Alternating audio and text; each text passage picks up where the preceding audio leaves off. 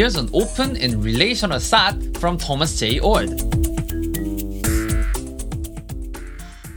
Keith Ward has a new book that goes through his life. It's kind of a biography, except that it focuses a great deal upon the ideas in his life. He calls this book Adventures in Belief: How I Discovered the Meaning of Life, the Universe, and Everything, possibly. There's a lot of humor in this book and a lot of details about decisions Keith made in his career and in his life as a husband and father.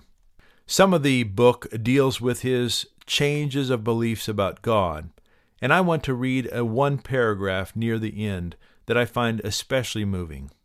Keith writes, "My ideas about divine influence and power for goodness differ from some of the more traditional ideas of God. Those ideas think of God as the all-determiner of creation. Some Christians have thought that when God created the universe, God had already determined everything that was going to happen. If that was true, God could never change the divine mind and could never respond in new ways to what happened, because God had already made it happen. But if God can create individuals who decide their own future, then God can cooperate with them to encourage positive, creative tendencies and frustrate the negative, destructive ones.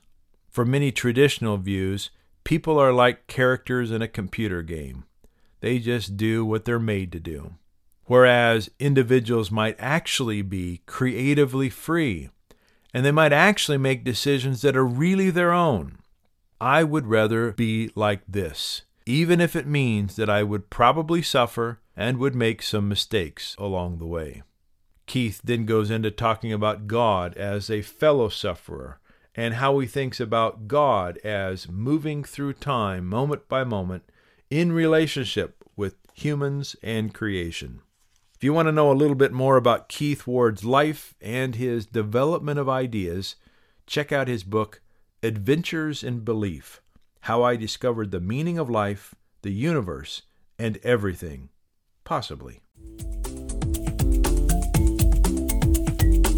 For more, see the Center for Open and Relational Theology or Dr. Oord's website, thomasjoord.com. Please like and subscribe to Oord Shorts.